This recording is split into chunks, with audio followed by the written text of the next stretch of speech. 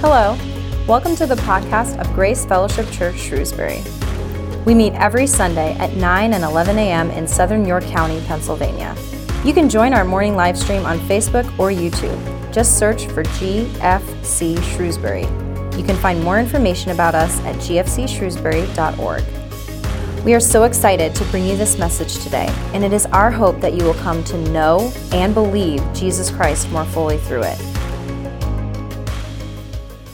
Well, good morning, Grace Fellowship. I hope you would agree that he is worthy of it all. The question is, have we been giving him all? Don't answer that.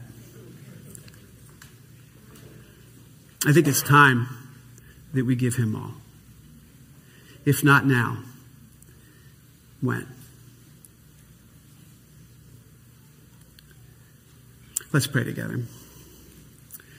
Father, I thank you so much for your faithfulness to us today. I thank you that you are a great God, one who is filled with love, and patience, and kindness, and gentleness for his children. Lord, we acknowledge before you that we've been sleepy. Not only that, but we've been deceived. Your church has been exiled into Babylon, Lord, because we have bought into so much religious confusion, so much religious complexity that we have allowed ourselves to be divided. Father, bring us out of Babylon back to Jerusalem, back to our simple and deep love for you. Thank you, Lord Jesus Christ, that you are a God who restores his people. You've promised if we return to you, you will return to us. Break down the walls in us, Lord, that the wall of fellowship may be built up again. Thank you, Lord, that you are at work. Thank you, Lord, that you are providing leadership. Thank you, Lord, that you are the one whom we can trust in. Give us eyes to see and ears to hear, Lord, how you would have us move, and help us to count you worthy of it all. You are the faithful one. We lift this whole message to you, for I know apart from you I can do nothing, but in you I can do all things. So I profess your blood, your name, and your Holy Spirit over this time now, that only you would speak. Get me out of your way, Lord. We pray this all in the precious name of Jesus, and all God's people said, Amen. So, family of God, I want you to understand something, that our nation was founded with deep roots in faith in Jesus Christ. Now, some of you, you've bought into a little paradigm that says a pastor in a church shouldn't even talk about our nation. That the pastor in our church should just kind of stay in his little corner and not speak about things in the culture that have been relegated now to the paid professionals, the politicians. But I have to tell you, I'm not that kind of guy. And I have to tell you something. That's not the way that the Lord would have us live in the context of his kingdom. Now, by the way, if you're getting a little nervous, I'm not going to be endorsing any candidates up here. I'm not going to be like talking about political lines, but I am going to be talking about the state of our culture, the state of our nation. The president does that, the state of the nation, right? So pastors ought to have a little handle on the state of our culture, on the state of our nation. But I do want you to understand something. Our culture was founded on a deep and abiding faith in God. And I believe that we are in a national disaster right now. And I think we are in that national disaster is because we have forgotten the rock upon which we were built. You understand that our founding mothers and fathers had a deep and abiding faith in Jesus Christ. Now, not all of them, so I'm not going to have all the arguments with you, but if you go look in the history, you cannot help but to see the words of our founding mothers and our founding fathers proclaiming the goodness of God in the person of Jesus Christ. Now, I know there's an attempt by the evil one to rewrite our history, but he won't succeed. In many instances, we removed God from our public squares. We've removed him from our culture. We've even removed him from our lives. And you know what? We've even removed him from our lips in the name of political correctness.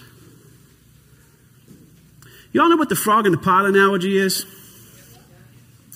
All right, I'm going to say it because not everybody shook their head.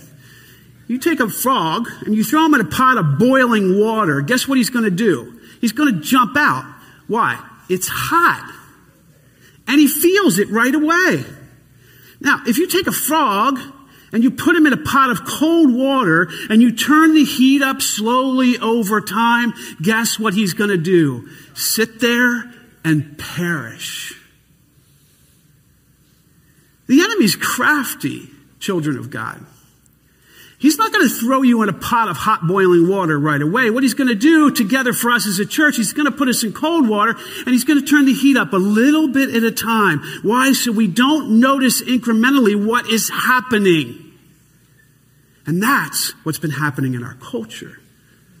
That's what's been happening in some of our homes. That's what's been happening in our nation, is that the enemy has established strongholds and footholds in our culture. Now, we've known this. We've seen this together. But yet, for some reason, we refused to wake up together. And I'm praying that now is the time. Listen to these words from Proverbs. Righteousness exalts a nation, but sin is a reproach to any people. And further that, the ways of unrighteousness lead to judgment.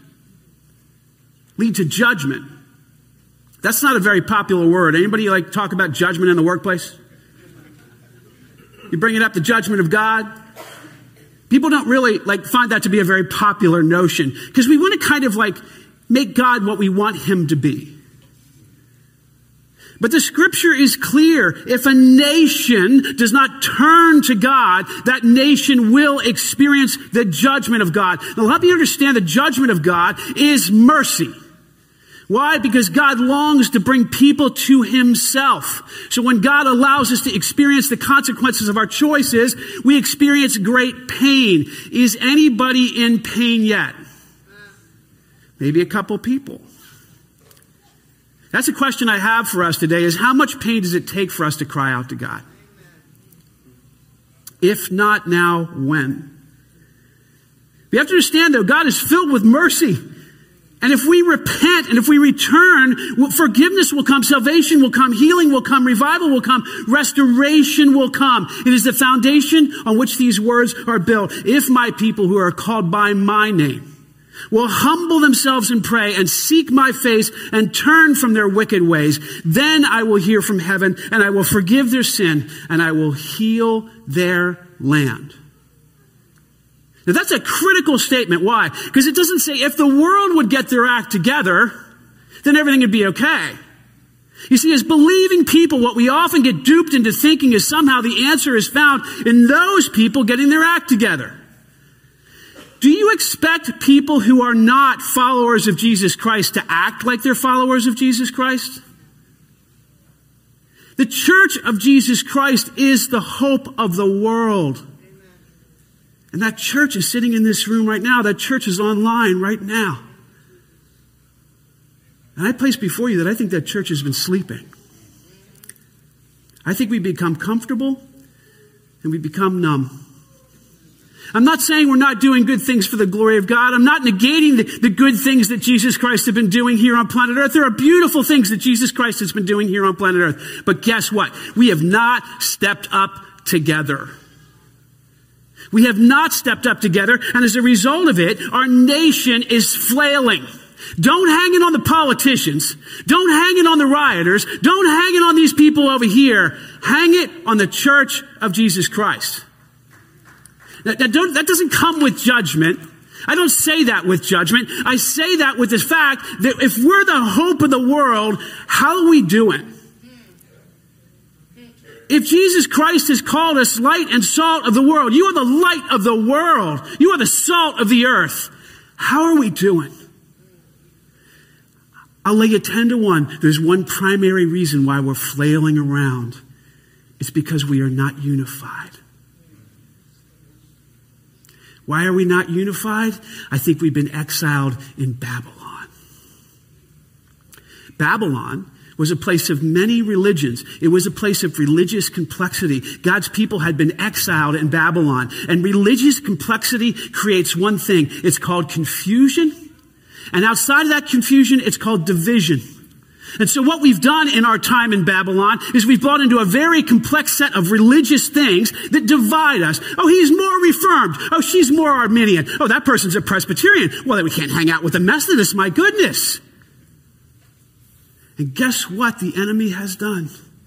He's divided us. We need to lay down these things from Babylon, and we need to return to Jerusalem. Jerusalem is our simple love for Jesus Christ, our devotion to him. All those who call on Jesus in spirit and in truth are members of the family of God. And we need to let the Lord lead us out of this place to a new place. Now, somebody has been praying for national leadership. I won't get into all this, but you got to understand, I love the role that I play, but I have what's called a metron spiritually. This is my metron, Grace Fellowship Church Shrewsbury. I also have a metron that I share with other pastors in the region that's more of a regional metron. I don't have a national metron. I don't have a metron that's worldwide, but there are people who do. And we have been praying for God to raise up national leadership that would lead us together as the people of God. And I believe in this season he's doing just that. Here's the question. Will we follow? Or will we once again say, well, I don't really like the style of that. It's not really my thing. Well, I've heard that man believes this. And will we somehow parse ourselves out again so that we are no longer united for the glory of God? I submit to you that I am one that is going to stand with the leadership that God is raising up. Because if not now, when? I want you to take a look at this little video. Jonathan Cahn is going to speak to us for 2 minutes, and this is talking about this season that we're entering into called The Return. Jonathan Cahn is a Messianic rabbi, and he is one of the leaders that God has raised up. He's also a prophet. So for those of us who are uncomfortable with the prophetic voice, you may hear some things where you go, well, I don't know about that. It's okay. Keep listening to the Spirit. He's going to challenge us in a way that will help you understand at least in the next couple weeks. So let's watch this video.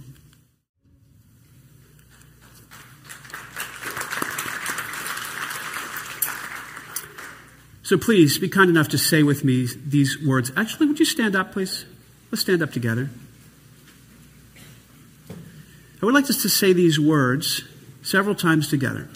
You've heard the verse, but let's say them as if we want to hear from God anew again. Let's say, if my people who are called by my name will humble themselves and pray and seek my face and turn from their wicked ways, then I will hear from heaven and I will forgive their sin and I will heal their land. Let's say it again, please. If my people who are called by my name will humble themselves and pray and seek my face and turn from their wicked ways, then I will hear from heaven and I will forgive their sin and I will heal their land. One more time, please. If my people who are called by my name will humble themselves and pray and seek my face and turn from their wicked ways, then I will hear from heaven, and I will forgive their sin, and will heal their land. Amen. You may be seated. So what I'd like you to do is make this a mantra for you. I'd like you to take this simple verse, 2 Corinthians 7:14, and I would like you to put it on the wall of your mirror in your bathroom. I'd like you to kind of a little card you carry in your purse or in your pocket. I'd like you to be meditating on these verses ongoing. But I just want to point out to you again, it says, if my people. Let's get this settled right now. If you're in this room and you do not belong to Jesus Christ, if you are online and you do not belong to Jesus Christ, can I tell you something? There's never been a better time for you to put your faith in him. Why? Because now you know you can't trust anyone or anything else. You know, we've been swimming in this whole coronavirus thing, right? We have all these opinions on it, and it's definitely a disease. I'm not doubting that at all. It's definitely taking people's lives. But can I tell you, does anybody really know anything about this disease? Does anybody really know anything about the statistics? Have you tried to figure it out yet? You will drive yourself crazy. You know, we really don't know where to look for answers today except to God. So if you're here today, and if you're online and you don't know Jesus Christ, you can change that right now. You can make a decision for Christ right now. It's that easy because he's longing for you to join his family. He's longing for you to give up your ways and take up his ways. He loves you so much. He's so devoted to seeking you out that right now you are hearing these words. And now is an opportunity for you. So I'm going to ask those of us who are in Christ to pray right now. You can go ahead and bow your heads and pray. And those of us who may not know Jesus, I just want to kind of talk to you now. I want to encourage you to, in your heart, say a simple prayer. You don't have to say the words that I say. You can speak to God however you feel called to. But it might go something like this. Lord Jesus Christ, I acknowledge before you that I am a sinner. I accept your gift of salvation through your blood shed on the cross for me. I invite you into my heart, Lord Jesus. I ask that you would make my heart your home. Thank you, Lord, for saving me. Make me the person that you've intended me to be all along. In Jesus' name, amen. Now, if you just said that prayer for the first time, if you just committed your life to Jesus Christ, if you just ask him into your heart, everything has changed for you. Can I tell you something? I said that prayer or a prayer like it over 36 years ago because I called in to the 700 Club on television. Anybody remember the 700 Club? Yes, Jesus uses the 700 Club. And I was into all this like occult stuff. I was into rebirthing and new age stuff and contemplating my navel. And the woman on the television was talking about how evil that was. And I was deeply offended. So I called in and I said, well, I want you to know something. That's not evil. Like, that's good stuff. And she said, oh, honey, I don't even know what's on the TV. I was like, what? She said, oh, I don't even know what's on the TV. She said, but would you be willing to pray with me? And I felt the Spirit of God pressing on me. I was scared. I didn't want to become a lunatic. Look at me now. I'm a lunatic for Jesus. Amen. He bought me back at a great price. He's redeemed me. I am his son. I'm deeply loved, fully pleasing, totally forgiven, accepted, and complete in Christ Jesus. I am a son of the Most High God. And if you just said that prayer online or out here, if you said any prayer like that, and you've invited Jesus Christ into your heart, guess what? That's true of you now. Amen. You are deeply loved, fully pleasing, totally forgiven, accepted, and complete in Christ Jesus. Why? Because he has washed you with his blood. Jeff, how could that be? I'm so wicked inside. It has nothing to do with who you are or what you've done. It has everything to do with what Jesus Christ did for you on the cross. When he said it is finished, it's finished, man. He's the God of all creation. He's the one who created every single one of us. And he's the one we need to turn to now together. If my people who are called by my name will humble themselves and pray and seek my face and turn from their wicked ways, then I will hear from heaven and I will forgive their sin and I will heal their land. Anybody agree with me by show of hands? Our land needs healing. How many are ready to return?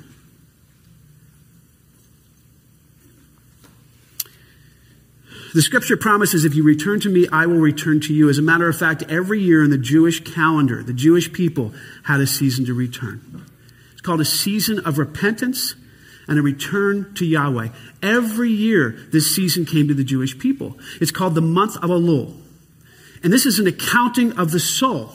Now look, I want you to understand something. This was in the context of a season called Teshuvah, which is the return or the repentance. So it was a full month in the Jewish calendar where people could return and repent to God. We are in this season now. If you do not know this, literally and figuratively, we are right now snap in the middle of the month of Elul. We are in the season of Teshuvah, which means the season of returning and to give an accounting of the soul. This is called repentance. Scripture says in Lamentations, let us examine our ways and test them, and let us return to the Lord. Can you say that with me? Let us examine our ways and test them, and let us return to the Lord. Again, let us examine our ways and test them, and let us return to the Lord. Do you have work to do? Yeah. I do. Can I tell you, what I love about Jesus is that he takes me a little bit ahead of you each time we start a new season. This season is a little different than any other season I think I've been a part of. But I got to tell you, in the last 3 or 4 weeks, I've been mopping up some relationships. I've been going with people that I really don't want to meet with and weeping with them. Why? Because Jesus is pressing on me. He's pressing on me. He's saying, it's time to return to me.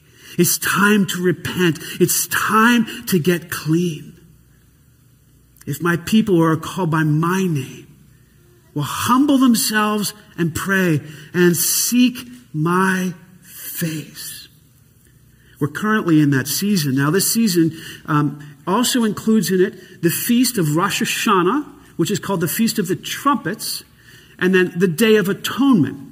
They happen to be on September 18th and September 28th. You can see them at the little bottom there. I know this is hard to see, but 9/18 through 9/28. If you see that, 9/18 is Rosh Hashanah. That means the head of the year.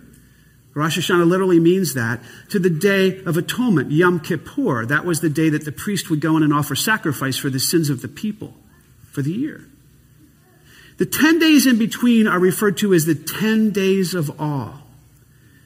That word awe can be translated as the 10 days of fear. This was an opportunity, a final opportunity at the year's end for people to repent, for people to turn back to God. If you look carefully at this illustration, you're going to see a little picture of a man with a horn. You see that? That's called a shofar. And the shofar is mentioned 72 times in Scripture alone. Or it's referenced in such a way. It most often says trumpets, or it says blow the horns. But if you look at the original language, it's the words shofar. Listen to Leviticus 25:9. Then you shall sound the loud trumpet on the 10th day of the 7th month. Listen, on the Day of Atonement, boom, 9/28, sound the trumpet throughout all the land. Revelation 8:6, now the 7 angels who had 7 trumpets prepared to blow them.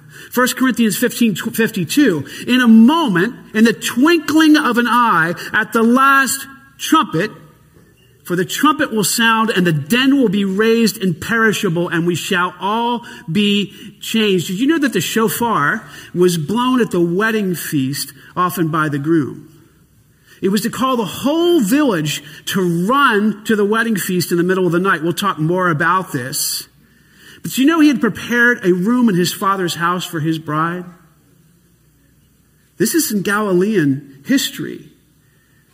The bridegroom would be preparing a room in his father's house for his bride, and he would blow the trumpet, and then the father would say, go get your bride, and he would run and bring his bride back to his father's house. Do you realize the trump shall sound in like a heartbeat, and Jesus will come for you? I mean, are you excited about that? Is anybody like ready to go now? Oh my gosh. If you're not, seek God in this. Read the scriptures. Understand what it means that you're going to be in heaven with the Lord forever and that one day he's returning for you. That's your bridegroom coming for his bride. And guess what? He's excited to come for you. He is like so pumped to come for us together. And that trump will sound. You see, the shofar was blown in such a way that it showed things to the people of Israel. It's actually referred to as the voice of the Lord or the sound of God. Now, I'm going to try and blow it for you today. I can't guarantee it's going to sound like the voice of God. I haven't played trumpet for 45 years, and I just got this thing this week. But I want you to understand something. This is an instrument of war. Anybody remember the walls of Jericho? What did they do? Blew trumps. And they shouted, and the walls fell down. And there's three types of basic shofar calls. One called the takia, one called the shaviram, and the teruah. These are all different types of shofar calls. And then there's one called the takia gadola, which is like the grand shofar call. I'm going to kind of demonstrate some of these for you, hopefully, and then you can understand a little bit. How are we doing? We mic'd up here? We good to go? So, pray for me, because I don't know what this is going to sound like. It might sound like a raspberry, and if it does, the grace of God will cover this, right?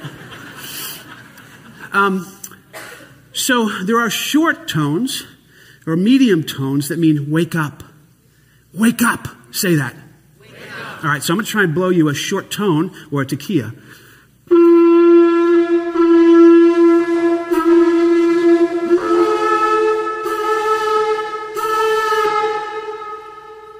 Those are wake-up tones.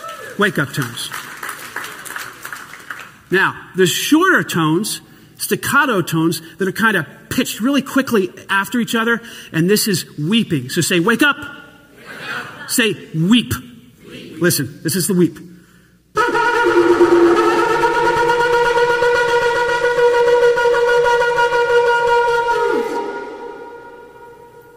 It's weeping. Now listen, wake up. Weep, war. Say war. War. Listen, war cry.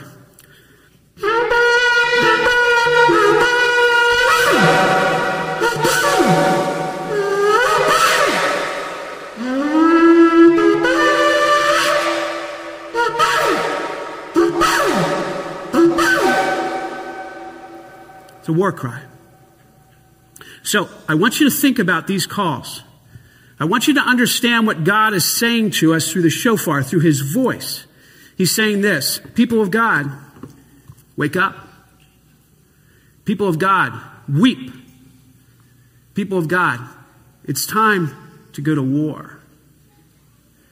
I believe that's what the Lord is saying to us right now. I believe he is saying, and by the way, I know in the age of COVID, this could be really strange. So if you don't want to touch this, you can't. But I'm just going to hand that to someone if you want. And then you can pass that around. And you can look. Don't blow it, please. Yeah, it's a good thing I said that. If you want it, you can pass that around a bit. This is the horn of a kudu. That's called a Yemenite shofar. And then there's the horn of a ram. It's a ram's horn. These were different shofars blown at different times and in different places. But you have to understand again what the Lord is calling to us. He's calling us to wake up. He's calling us to weep. And he's calling us to go to war. God is speaking to us this way today. And this will be the focus of our time for the next 5 weeks. And ongoing, I'm going to ask you to turn to the book of Nehemiah with me as we look at these three words. Now, you got to understand what was happening. Nehemiah was a man called by God to rebuild. I believe that there are many people, men and women of God, who have been called by God to rebuild in the church of Jesus Christ. I believe our walls have been broken down. That's our walls of fellowship. And I believe we need to return to Jerusalem. Remember, the people of God were exiled into Babylon. There was a remnant that came back and rebuilt the temple. But the temple wasn't safe. The people of God were not safe. Why? Because the walls were laying in rubble. The walls were laying in rubble. Now, I really believe that temple of God is symbolic of our relationship with the Lord, because don't you know that you're the temple of the Holy Spirit who is in you, whom you've been bought at a price. You're not your own. Therefore, honor God with your body, the scripture says. We are the temple of God. But those walls of protection are our fellowship with each other. They're the unity that Jesus calls us to. It's so important. Jesus prayed a prayer for us. Father, make them one, as you and I are one. May they be brought to complete unity. Then the world will know. So Nehemiah, son of Hilkiah, we're going to look at verse 1, chapter 1, and we're going to go forward. It says, in the month of Kislev, in the 20th year, while I was in the citadel of Susa, Hanani, one of my brothers, came from Judah with some other men. I questioned them about the Jewish remnant that had survived the exile. Now, some of them had gone back into exile. Some of them were still there. But he asked the question, what is the state of our people? What is the condition of their souls? What is the state of home? What is it like there? He cared enough to ask. We're going to talk about that in a few minutes. They said to me, those who survived the exile are back in the province. They're in great trouble and disgrace. People of God, are we in great trouble and disgrace in our culture right now? The wall of Jerusalem is broken down, and its gates have been burned with fire. When I heard these things, I sat down and I wept. For some days I mourned and I fasted and I prayed before the God of heaven. You see, Nehemiah cared enough to ask.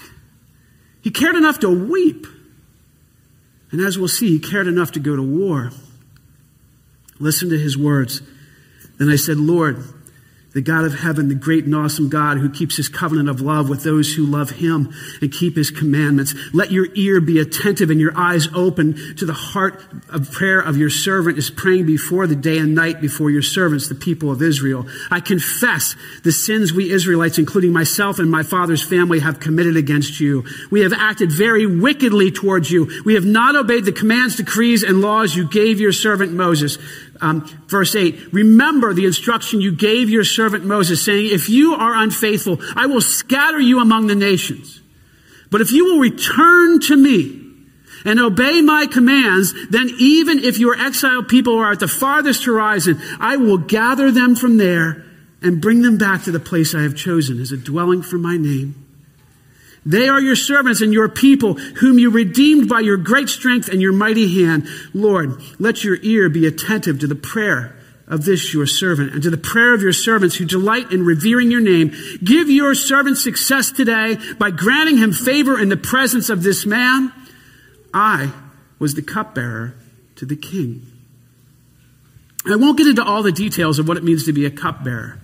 But you want to understand something. We're just talking about three things here today. Nehemiah cared enough about the condition of his people and the land to ask. He cared enough to weep. And he cared enough to wage war. Now, if you read the book of Nehemiah, and I would strongly encourage you to do so, it didn't just stop at prayer. It continued in prayer that manifested itself in action. And that's how, as the people of God, we need to walk. But we need to hear a fresh word from God as to how to do that. So we're going to move on. Nehemiah cared enough to ask. He said to his brothers, I asked them about the Jews who had returned there from captivity and about how things were going in Jerusalem. They said, things are not going well. He inquired as to the true condition of his homeland. And the news was not good. Nehemiah did not want to live with his head in the sand. Now, I don't know about you, but there's times I just don't want to turn on the news at all. Anybody say amen to that? And by the way, there are times where you shouldn't turn on the news. But I remember a godly man years ago said, you have to hold the Bible in one hand and the newspaper in the other. And he said, you ought to be returning to the Bible 5 to 10 times more than you're reading the newspaper. But you have to read the newspaper. Why?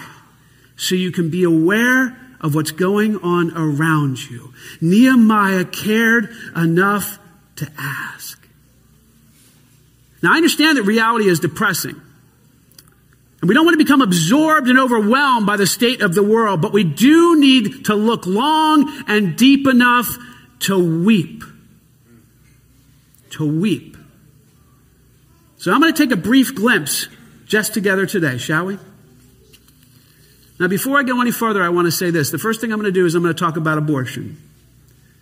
If you're here today and you've had an abortion, if you've participated in an abortion in any way, if you've encouraged somebody else to get an abortion, if you've actually performed an abortion, can I tell you something? The grace of God is sufficient to cover you, and the blood of Jesus Christ has forgiven you of all of your sin. Can I tell you that we are not here to throw stones? Why? Because if we threw stones, we wouldn't be listening to Jesus, because the ground is level at the foot of the cross, and we stand with you and for you in Christ Jesus. Your sin is no greater than ours. So I just want to proclaim that, because you have to understand, as I talk about difficult things today, if any of these things are true about you, the enemy is going to smack you up in the head and make you feel deep-rooted shame because of your past sin. Can I tell you something? Whenever Satan reminds you of your past, you just go ahead and remind him of his future, okay? Because you know what's going to happen to him. He's going to be cast into the lake of fire. Jesus has already defeated him, and he knows it, and he hates it. But we're going to start to talk about abortion. So let's take a look at the reality. Since Roe versus Wade, 61,628,584 unborn children have been murdered. 61,628,584 unborn children have been murdered in the womb. That is 20% of the population of the United States. A recent report shows that in just 3 years, the number one perpetrator, Planned Parenthood, has received $1.5 billion in taxpayer funding. $1.5 billion of our money, God's money, has gone to assist in this slaughter. Planned Parenthood was founded by a racist who believed in eugenics. Her name is Margaret Sanger. And every year, Planned Parenthood gives away a Margaret Sanger Award to their most prized employee. Margaret Sanger had it in her heart to wipe out the minorities and the impoverished. She said these things. She spoke at KKK rallies. She said so much that she wanted to wipe out the minorities and these populations. And most Planned Parenthood clinics to this day are located in neighborhoods of poverty and minorities. In the last few years, an organization called Center for Medical Progress, founded by a man named David Dilaudin and a woman named Sandra Merritt, they were courageous in trying to expose some of the atrocities of Planned Parenthood. They went out with videos and they actually did investigative journalism to help find out that Planned Parenthood was actually, in fact, selling parts of aborted babies. They got this on tape. They got this on video, and they broadcast it to the world. Prosecutors and judges in California are moving forward with felony charges against David and Sandra. Not because they were part of this, but because they went behind the scenes with video and audio to expose it. Planned Parenthood to this day has not faced one charge for their morally reprehensive and absolutely illegal actions. Can I make you really mad? Planned Parenthood has faced no charges for their crimes, and David and Sandra have had to pay $2 million in damages back to Planned Parenthood for doing what God called them to do. Bringing what's hidden in the darkness into the light. Isaiah 5:20 says, "Woe to those who call evil good and good evil, who put darkness for light and light for darkness." Anyone ready to cry yet? Can we take a minute and pray for David and Sandra now? Would you be kind enough to join me for that? Lord, we lift David and Sandra to you now. We don't know them, but you know everything about them. And Lord, I can tell by listening to them that they are your messengers, that you have appointed and anointed them to bring those things that hide in the darkness into the light. So we ask now in the name of Jesus Christ that your Holy Spirit would move over these prosecutors, over these judges now in the name of Jesus, and that righteousness would prevail. And that evil would be uprooted in such a way, Lord God, that we would give all honor, all glory, and all praise to you and to you alone. Bring protection to David and Sandra. Bring your people around them, Lord God. In Jesus' name, amen. So that's just, one thing. What about racism and hate crimes? What about political divisiveness? We got any of that going on? How about children hitting their teachers in schoolrooms? Have you seen the videos? Have you seen videos of children throwing desks across the room at their teachers? What about destruction of property? What about the riots that have recently broken out across the country that have resulted in hundreds of millions of dollars of damage? And not only that, but it's the property damage to law-abiding citizens and the bodily harm, the loss of human life associated with this riots. A recent video from Kenosha, Wisconsin shows a man named Robert in his mid-70s trying to protect the store that he worked at. The looters had set a fire in a mattress store, and he was trying to put the mattress out.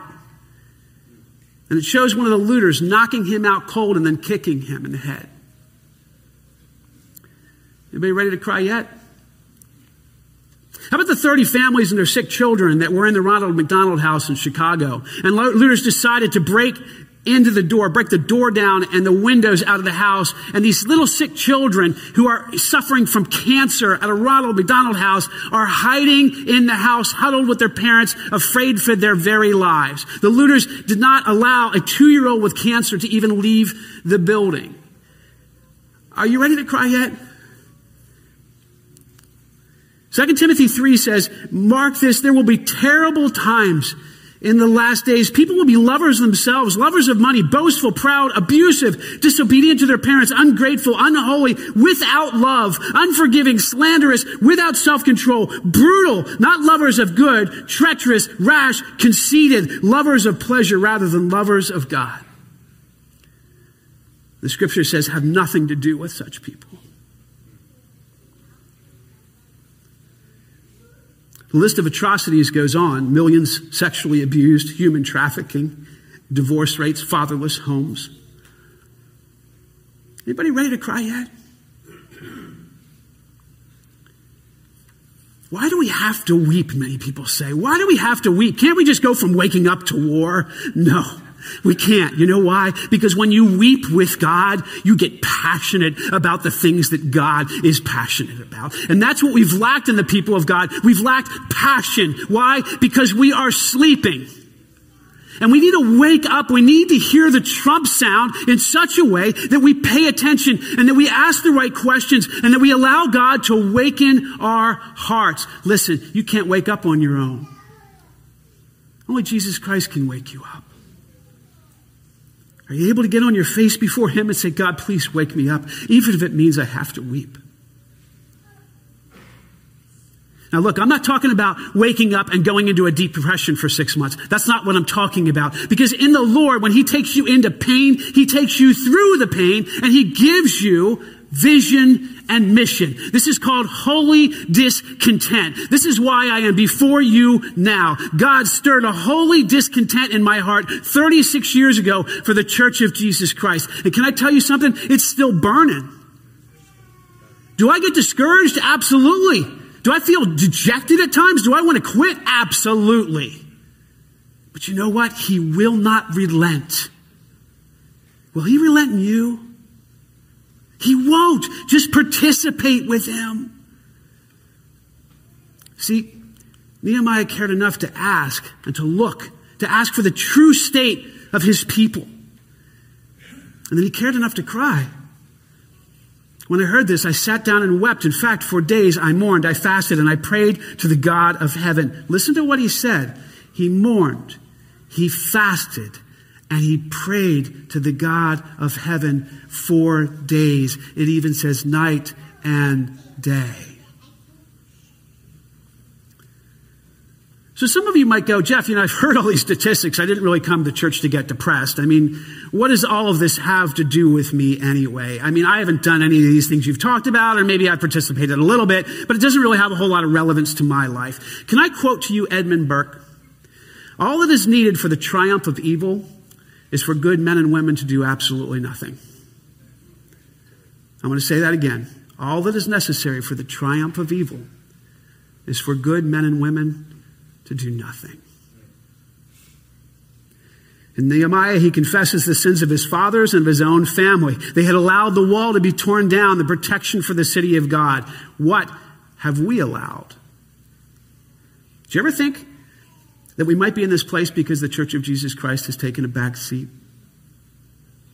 Did we abdicate our responsibility to come to making the Word of God known? Have we moved ourselves from the mainstream so that Hollywood and politicians have dictated the course of our culture?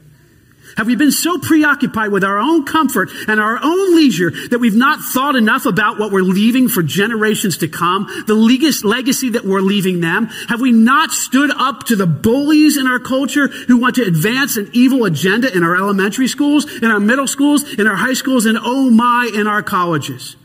And in our public workplaces, have we just stood back, and in doing so, have we facilitated these acts of debauchery? Have we not boldly warned them about what happens when we defy God and His word and His way for our lives? Have we just stood by as children have been literally hacked up in the womb by the millions? Have we idly stood by while our girls have been sexualized and objectified and while our boys have been insulted in the name of toxic masculinity? Have we gasped in awe when we heard of things like sex changes and same-sex marriages and all forms of debauchery, but say nothing to those who might hear and make a difference? Have we lost our boldness? Have we used our voices on the platforms of social media without first crying out to God and in strength and in mass confronting our elected officials about the decisions they are making?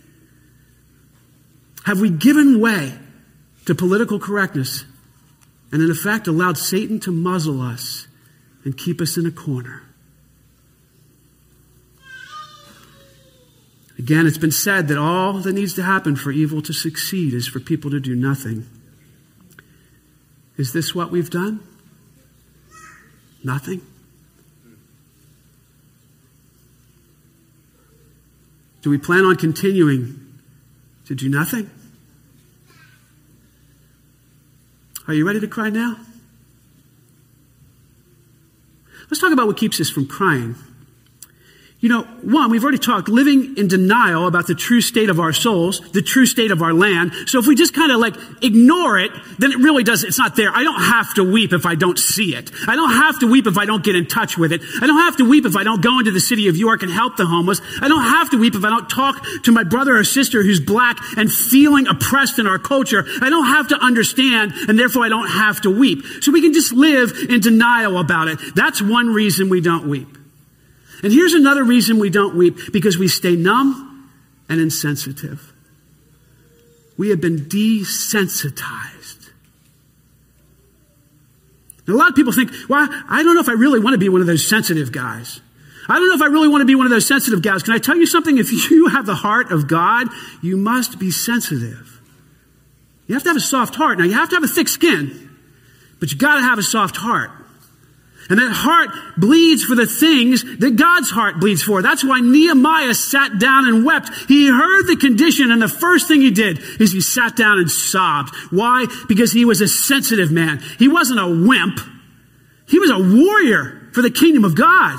But can I tell you something? Warriors weep even louder. Why? Because the passion of God wells up in our hearts, and it propels us to do the work of God. What does the scripture have to say about being sensitive? I'm going to point you to this verse in Ephesians. Listen. So I tell you this and insist on it in the Lord, that you must no longer live as the Gentiles do. That's those in the world. In the futility of their thinking, they are darkened in their understanding and have separated from the life of God because of the ignorance that is in them due to the hardening of their hearts. Period. Listen. Having lost all sensitivity, they have given themselves over to every form of sensuality with a continual lust for more. That, however, is not the way of life that you learned, children of God. I'll tell you a reason why more of us aren't weeping is because we have given ourselves over to every form of sensuality with a continual lust for more. Now, some of you are hearing that and going, oh, isn't it horrible that people are into lustful sexual things? Yes, that is horrible, but that's not what the word sensuality means. It actually covers that. But sensuality is anything having to do with your senses. It's anything that you use to numb yourself out. So it can be something like this. How about your work? How about alcohol? How about food? How about shopping? Some of you just said, Jeff, don't go there. Shopping's all I have during the pandemic. Don't touch that. Can I tell you something? God wants to touch all that stuff. He wants to put it all in the right place. You see, what happens is we get numb because we bury ourselves under all this sensuality, and we've lost all sensitivity, so we just kind of try and coddle ourselves and warm our own souls by actually using these things to mask our true condition. When God says, no, I want you to weep with me. I want you to wail with me so you can become passionate and bold for the kingdom of God. Why do you think the word fasting isn't here? When I heard this, I sat down and wept. In fact, for days I mourned, fasted, and prayed to the God of heaven. Now, during this season, we're going to challenge you to fast with us. I'm sure some of you have never really done that. And I got to tell you, in all of these things, I'm just an infant. But what is fasting? It's taking away the things of the world so that you would get closer to God. Now look, when you take away stuff that you've been using to push down what you're feeling, all that stuff is going to rise up to the surface. Guess what? When I fast, you know what I feel? I feel anger. Why? Because sometimes I've been pushing down my anger. Guess what? When I fast, I feel deep sadness. Why? Because I've been pushing down that sadness with what? Food, work, TV, phones. Thank you. My sister just held up her phone. Do you know this is called a cell phone for a reason, right? Do you ever think that somehow a prison cell might be connected to your cell phone? It's called a cell phone. Cell phone. So anything that you are relying on, it may be keeping you numb. Now, let me just propose to you one thing, that we take away two substances in our culture en masse: caffeine and sugar. Can you imagine if we took away caffeine and sugar en masse? It would be like the Tales of the Crypt. I mean, it would be like walking into Zombieland. The people are walking around, no sugar, no caffeine. Like, we pump ourselves up with this stuff, but I'm just saying that you got to understand something. We are always depending on something or someone. The question is, are you depending on the Lord Jesus Christ? And are you willing to enter into a season of fasting, praying, and mourning? This is where we are, folks. So Nehemiah cared enough to ask about the true condition of his homeland. He cared enough to cry and fast before God, and he cared enough to go to war. Listen. Then I said, O Lord God of heaven, the great and awesome God who keeps his covenant of unfailing love with those who love him and obey his commands, listen to my prayer. Look down and see me praying night and day for the people of Israel. I confess that we have sinned against you. Yes, even my own family and I have sinned. People of God, we do not wage war as the world does. We don't fight with the weapons of the world. But we have been given spiritual weapons that are endowed with power from God to break down every argument and pretension that sets itself up against the knowledge of God. We take every thought captive to Christ Jesus. So let me help you with a little lead time. We're going to be moving into a time of repentance as the people of God. This is not a Grace Fellowship Church Shrewsbury thing. This is a national, even a global thing. We are entering into the days of awe before God, and we are to look to his awesomeness and fall on our faces before him and allow him to scrub out our souls. So here's what we're called to do. We got to start with us. Every sin stems from a lie, something you believe. You must hear from God. And when you hear a word from God, you must allow that word to actually move in your life in such a way that you trust him to repentance. Repentance literally means a turning. You turn away from your ways to God's way. And now is the time for you to do this in an unprecedented way. If you've been playing around with some things for years, let me tell you, now is the time to repent. Let me talk to you guys out there and gals, because it's no longer just a guy thing. You struggle with pornography. You know I talk openly about this. That in my life, I was deeply bound by pornography. Now, can I tell you, when God laid me on my butt 36 years ago about that, can I tell you, he said, you must do everything you can to repent. What does that mean? Throw out your computer. Oh, Jeff, you throw out my computer. I got to work. Go to the library. Oh, that's not open. All right, get a friend. I don't know. Do something. Tell other people about your problem. It doesn't have to, maybe it's shopping, maybe it's food. I don't know what it is. I don't know what it is for you. But now is the time for you to get serious about turning to God. Don't keep playing around with things. Do you understand? A moth flits around a flame. You know, moths, they kind of flit around flames. Do you know what a bug zapper is, right? You know, there's moths and there's little bees and there's little gnats. They get attracted to that thing. Why? Because it looks like light. Really ought to kill them. Can I tell you something? If you're flitting around with sin, wake up, weep, go to war. Do everything you can. Find another brother or sister in Christ. Turn to the Lord. Turn back to the Lord. It is now time for us to repent together, people of God. And stop playing around and stop being numbed by the things of this world. Now look, I'm saying these words and I know they mean something for me. And I tremble. Because my flesh doesn't want to repent. But greater is he who lives in me than he who is in the world. Can I tell you the greatest weapon that we have is the weapon that Nehemiah chose? It's this weapon right here. Humble yourself before the Lord that he might lift you up. Now look, you have a little extra space between your rows. If you feel called to do this with me today, at the end of our time as I call out the worship team, I would encourage you to get on your knees, okay? Now, I know some of you can't get on your knees, that's fine. If you want to go over there and get on your knees, that's fine too. Feel free. This is the house of God. You can do anything you want here, okay? But here's the truth. If you're not in a posture of humility physically, please in your heart get in a posture of humility before God now. It's a posture and a time of self-examination. Listen to James 4:10. Submit yourselves then to God. Resist the devil and he will flee from you. Come near to God and he will come near to you. Do you hear it? Return to him and he will return to you. Wash your hands, you sinners. Purify your hearts, you double-minded. Grieve, mourn, and wail. Change your laughter to mourning and your joy to gloom. Humble yourselves before the Lord and he will lift you up. Can you say that with me? Humble yourselves before the Lord and he will lift you up. Again, humble yourselves before the Lord and he will lift you up. Let's pray together. Will you submit yourself to God with me now? Will you resist the devil and grief and mourn and wail? Will you humble yourselves before God? Will you weep over the state of the church and the state of our country? Will you feel the pain in the heart of God over where we are?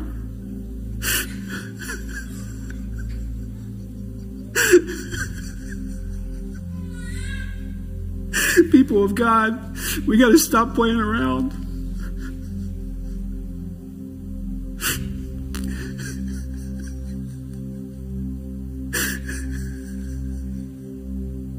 Lord of heaven,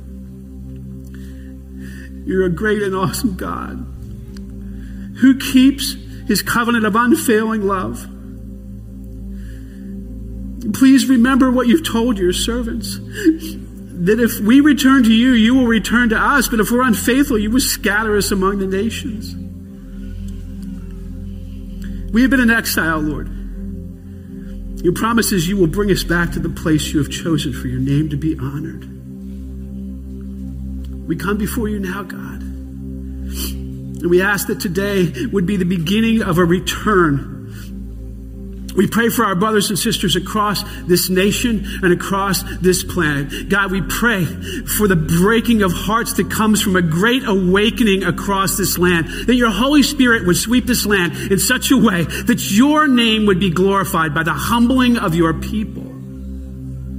Father, help this not just to be a Sunday service. Help this to be a new beginning for us in which we walk in repentance. Lord, if we are flitting around the bug zapper, help us to do everything we can, Lord God, to throw off this sin that so easily entangles us and hinders us, and let us run the race that is set before us, God. For the days are dark. And the hour is short, God. But you are faithful. You are faithful. We count on your faithfulness, Lord Jesus. We count on you to do what only you can do. We thank you. And we do pray this all in the precious name of Yeshua, the chosen one, the Lamb of God, who spilled his blood for us, that we now are the people who are called by your name. We pray this in his name. And all God's people said, Amen. Amen. Grace Fellowship Church, I want you to know that Nehemiah counted on the grace and love of God. And the grace and love of God is sufficient for us to be awakened again. So this is what I want you to know. That we are walking in a different season here at Grace, and these cards are available for you. And what I'd like for you to do is make sure that you take one of these on the way out. If not, this information is on the website. And at Grace, we're going to have a night here starting the 10 Days of Awe on September 18th, Rosh Hashanah, the Feast of the Trumpets. And this will be a night where we're dedicating ourselves to the Lord together. Now, we're inviting those in the region to this as well. We don't know what the Lord's going to do, but we're going to trust him for that.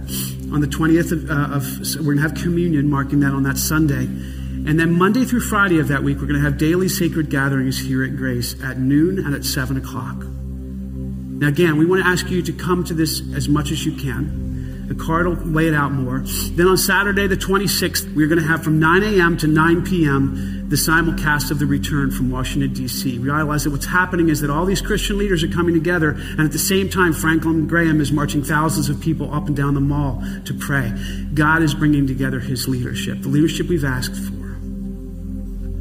We'll have Sunday services again, and then on Monday, we're going to have a celebration for the Day of Atonement. We are looking for an outside venue for that to happen, and we want to invite all of our regional partners and those in the Kingdom of God to come together for a time on the Day of Atonement. So please be praying for these things. And please, wake up. Let God break your heart so that you might weep. And stay on your faces before him daily. Wage war. On the Return website, there's a daily prayer devotional. There's also a 5-day cycle that you can get into that shows you prayer patterns. Consider going there and praying some of those things. And if you all pray together the same things, the Lord will hear our cries. Father, thank you that you are the faithful one, the one in whom we can trust. We submit ourselves to you now. Lord, really, your direction is clear. We need to seek you so that we wake up, so we weep, and so we go to war effectively. It's time for us to change our ways, Lord. Help us to return to you, that you would return to us. None of us really know what that means for the future, but we know today what it means. Help us to cry out. We thank you for your faithfulness. In Jesus' name, amen. Let's stand together and close with a final. We hope you enjoyed this message. You can find more like it on our website under sermons. To keep up to date with our sermon series, hit the subscribe button in your podcast host and follow our social media pages. Just search for GFC Shrewsbury on the platform of your choice. If you're looking to connect with us further, then you can email us at connect@gfcshrewsbury.org. We will be back next week with another message. We hope to see you again soon.